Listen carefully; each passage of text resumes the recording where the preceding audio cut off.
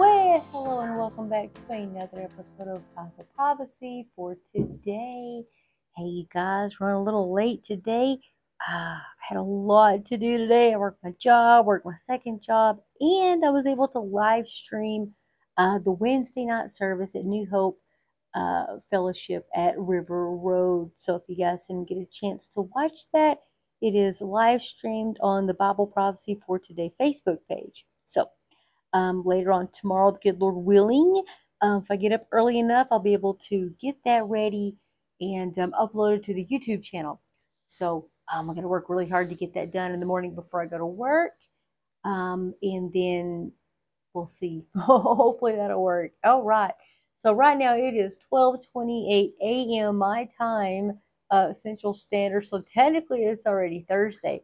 So let's jump into today's reading, or technically yesterday's reading, and we will go ahead and get that done. So we are actually going to be reading Exodus chapter 19 all the way to Exodus chapter 21. So let's go ahead and get started. So I'm actually reading it off of my phone, so I don't have the date right now. So, but if I do find it, I will stick that in the description. Okay.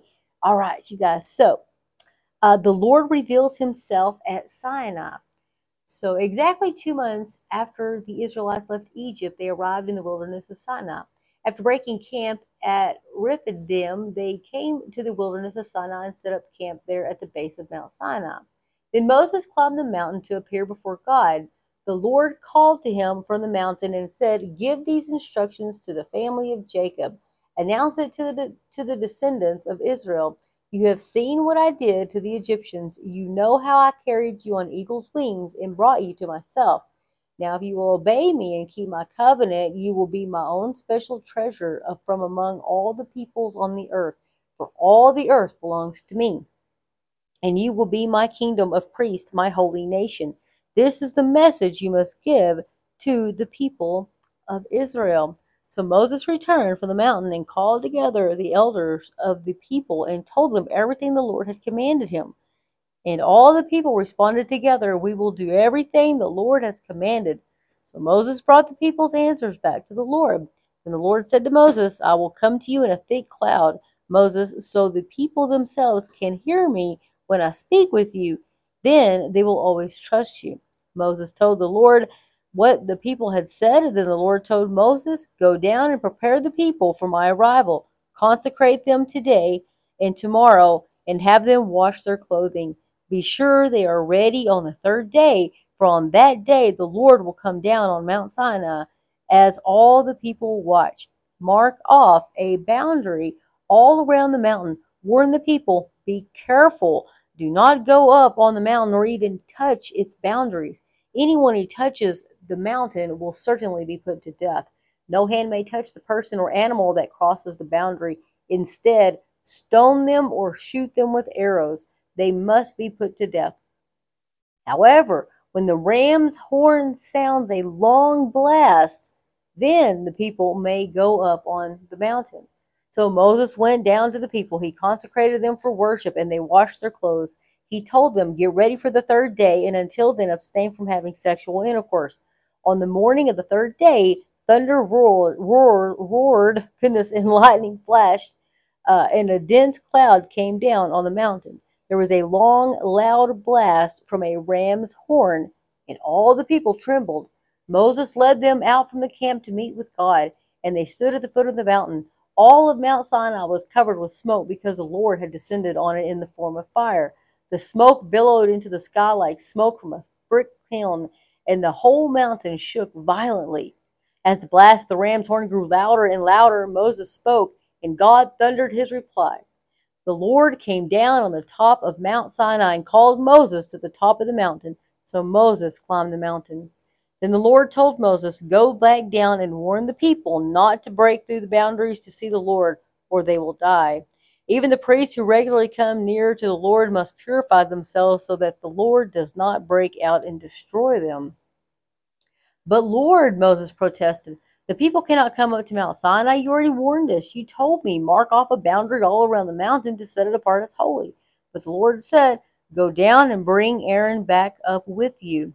In the meantime, do not let the priest or the people break through to approach the Lord, or he will break out and destroy them." So Moses went down to the people and told them what the Lord had said. 10 Commandments for the covenant community. Exodus chapter 20. Then God gave the people all these instructions. "I am the Lord your God who rescued you from the land of Egypt, the place of your slavery. You must not have any other God but me.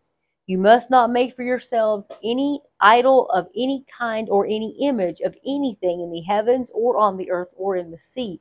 You must not bow down to them or worship them, for I, the Lord your God, am a jealous God who will not tolerate your affection for any other gods. I lay the sins of the parents upon their children.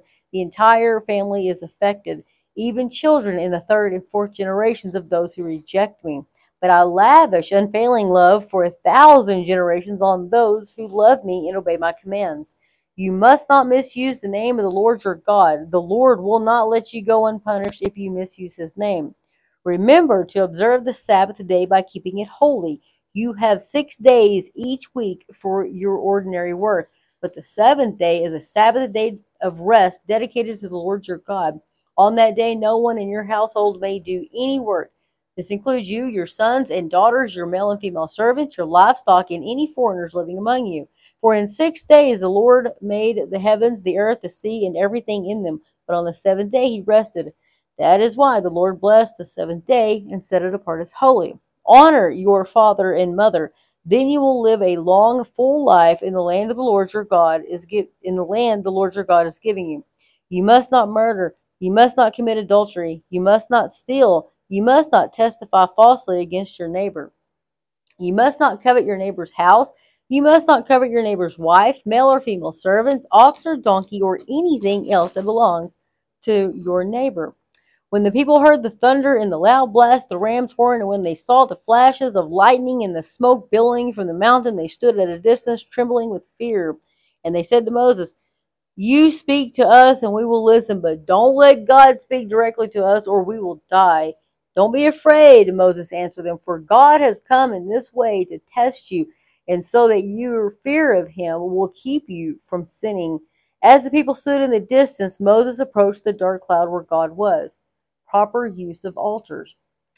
Verse 22.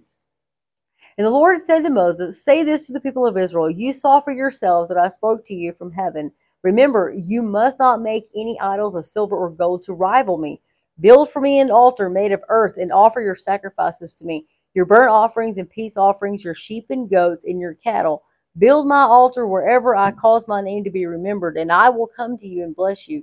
If you use stones to build my altar, use only natural, uncut stones. Do not shape the stones with a tool, for that would make the altar unfit for holy use. And do not approach my altar by going up steps. If you do, someone might look up under your clothing and see your nakedness." Fair treatment of slaves. Exodus 21. These are the regulations you must present to Israel. If you buy a Hebrew slave, he may serve for no more than 6 years. Set him free in the seventh year, and he will owe you nothing for his freedom. If he was single when he became your slave, he shall leave single. But if he was married before he became a slave, then his wife must be freed with him.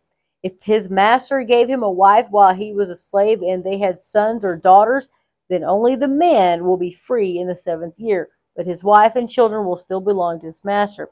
But the slave may declare, "I love my master, my wife, and my children. I don't want to go free." If he does this, his master must present him before God. Then his master must take him to the door or doorpost and publicly pierce his ear with an awl. After that, the slave will serve his master for life. When a man sells his daughter as a slave, she will not be freed at the end of 6 years as the men are. If she does not satisfy her owner, he must allow her to be bought back again. But he is not allowed to sell her to foreigners, since he is the one who broke the contract with her. But if the slave's owner arranges for her to marry his son, he may no longer treat her as a slave, but as a daughter. If a man who has married a slave wife takes another wife for himself, he must not neglect the rights of his first wife to food, clothing, and sexual intimacy. If he fails in any of these three obligations, she may leave as a free woman without making any payment. Cases of personal injury. Anyone who assaults and kills another person must be put to death. But if it was simply an accident permitted by God, I will appoint a place of refuge where the slayer can run for safety. However, if someone deliberately kills another person, then the slayer must be dragged even from my altar and be put to death. Anyone who strikes father or mother must be put to death. Kidnappers must be put to death, whether they are caught in possession of their victims or have already sold them as slaves. Anyone who dishonors father or mother must be put to death. Now, suppose two men quarrel and one hits the other with a stone or fist, and the injured person does not die but is confined to bed. If he is later able to walk outside again, even with a crutch, the assailant will not be punished but must compensate his victim for lost wages and provide for his full recovery. If a man beats his male or female slave at a club and the slave dies as a result, the owner must be punished. But if the slave recovers within a day or two, then the owner shall not be punished, since the slave is his property. Now, suppose two men are fighting, and in the process, they accidentally strike a pregnant woman, so she gives birth prematurely. If no further injury results, the man who struck the woman must pay the amount of compensation the woman's husband demands, and the judges approve. But if there is further injury, the punishment must match the injury: a life for a life, an eye for an eye, a tooth for a tooth, a hand for a hand, a foot for a foot, a burn for a burn, a wound for a wound, a bruise for a bruise. If a man hits his male or female slave in the eye and the eye is blinded, he must let the slave go free to compensate for the eye. And if a man knocks out the tooth of his male or female slave, he must let the slave go free to compensate for the tooth. If an ox gores a man or woman to death, the ox must be stoned and his flesh may not be eaten. In such a case, however, the owner will not be held liable. But suppose the ox had a reputation for goring, and the owner had been informed but failed to keep it under control. If the ox then kills someone, it must be stoned and the owner must also be put to death. However, the dead person's relatives may accept payment to compensate for the loss of life. The owner of the ox may redeem his life by paying whatever is demanded. The same regulation applies if the ox gores a boy or a girl, but if the ox gores a slave, either male or female, the animal's owner must pay the slave's owner 30 silver coins, and the ox must be stoned. Suppose someone digs or uncovers a pit and fails to cover it, and then an ox or a donkey falls into it. The owner of the pit must pay full compensation to the owner of the animal, but then he gets to keep the dead animal. If someone's ox injures a neighbor's ox and the injured ox dies, then the two owners must sell the live ox and divide the price equally between them.